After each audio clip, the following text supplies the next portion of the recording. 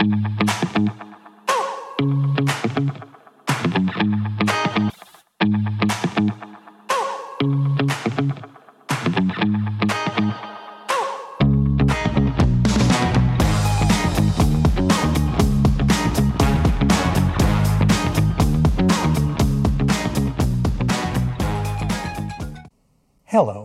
I am Tony Silveira. I welcome you to my evening devotional. On tonight's episode, we're going to see what happened with the Messiah being born of a woman. This is a brand new series on prophecies of Jesus Christ. Some say that the Old Testament contains over 400 prophecies about the coming of the Messiah. Others place the number at around 300.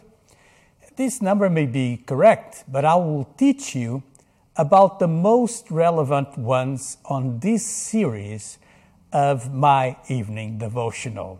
So keep with the series and you will learn how Jesus Christ perfectly fulfilled these prophetic writings of the Old Testament.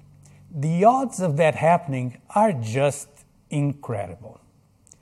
Mathematics and astronomy professor Peter W. Stoner said that chances of just 8 of these prophecies coming to pass over one individual are 1 in 10 to the potency of 17, or 100 with 15 zeros.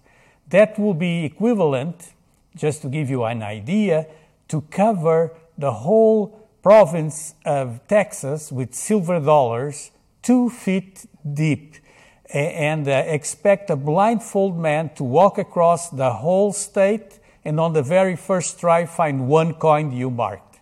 This is like the province of Ontario, with a measurement of 1.5 feet, or Quebec, about 1 foot of depth of coins. And imagine the whole province covered. So the first prophecy in this series is that the Messiah will be born of a woman. Now this odd is one that self-eliminates, since everyone is born of a woman. But we will still start the series of prophecies with this foundation.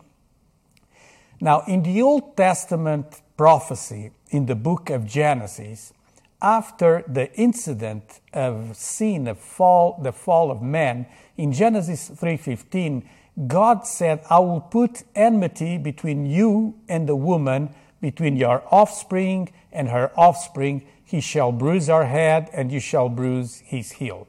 This was the punishment given to Satan, or to the serpent at the time.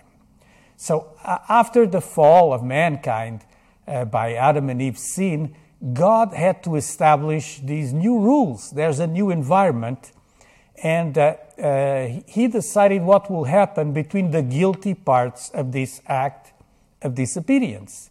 So he said this is going to happen with your offspring. So the language is mysterious, and it's illustrated by this image of a man stepping on a serpent, crushing its head, and at the same time receiving a bite on his heel. Now, from the moment this proclamation was made, the clock was set waiting for the one who will crush the devil's head to appear in the world. The offspring, so this mysterious offspring, that then is named by Jews as the Messiah. They say it will be the Messiah. And the question among Old Testament scholars is, who is this offspring? Who is the offspring? And today we have a large people that consider Jesus Christ to be the one mentioned by God in this prophecy, but there is also a large group of people that do not agree with this, namely Jews, Muslims, and others that are still waiting for the offspring or the Messiah. In Matthew 1:20, the Gospels say, "But as he considered these things, behold, an angel of the Lord appeared to him in a dream, saying, Joseph, son of David, do not fear to take Mary as your wife, for that which is conceived in her is from the Holy Spirit." We know the story of Christmas and Nativity.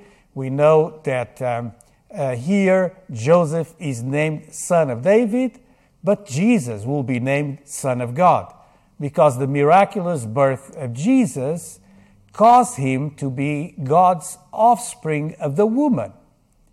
Since Joseph is son of David, but Jesus is the Son of God. Also, Scripture in the New Testament talks about the fullness of time fulfilled.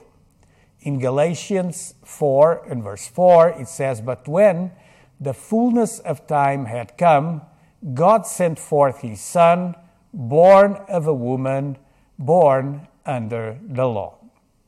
This is the Messiah. This means that when God has planned it, things happen when they are supposed to, and nothing ever catches God by surprise.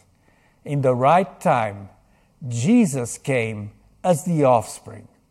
In the Old Testament, there were many prophecies that pointed to the coming of the Messiah.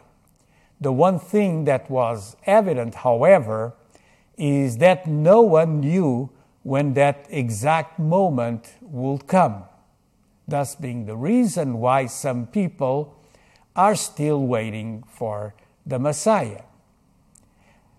The aspect of crushing the head of the serpent is also interesting. The Greek word rendered as crush in Genesis 3:15 and the Hebrew counterpart syntribo means to break the power of, deprive of strength, debilitate. It can also be translated as crush or bruise. Plainly, what God is saying is that Satan will be put down. The woman's seed, the Messiah, will bruise his head. And the Hebrew word here to bruise, kamal, means to slay or kill. When a person's head is bruised in this way, it's a killing blow. He dies. While the same blow on the heel, it's a blow that causes pain and damage, but not death.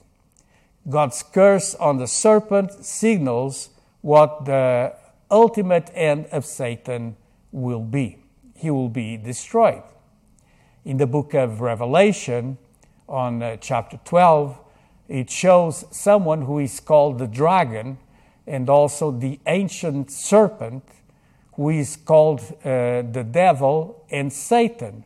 And the woman in Revelation 12 is fighting the serpent. On this prophetic scripture, it's like Jesus and Mary are on the same team for crushing the head of the serpent. And so this is the prophecy, the first prophecy in this series that we learn about the Messiah. And we're going to continue seeing many more prophecies that point to Jesus as the offspring or the Messiah. This was it for tonight. I hope you enjoyed this devotional. If you did, please give it a thumbs up. And if you're on YouTube, here under the video, please click the red button that says subscribe. This will greatly help this channel.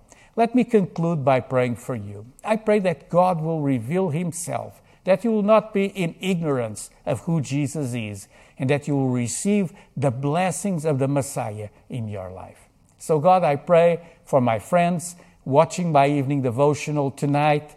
I pray, Lord, that you will bless them with a revelation of your glory, a revelation of who you are. And in Jesus' name, that this will change their lives forever. Amen. God bless you. You can check this and other devotionals on Substack, which is the platform where I keep all my evening devotional archives, and over there you can subscribe so you'll receive the outline of these messages where you can study these subjects. You can also get the audio file and the video file on the same message. I hope you will be here again tomorrow at 9 p.m. God bless you and have a great evening.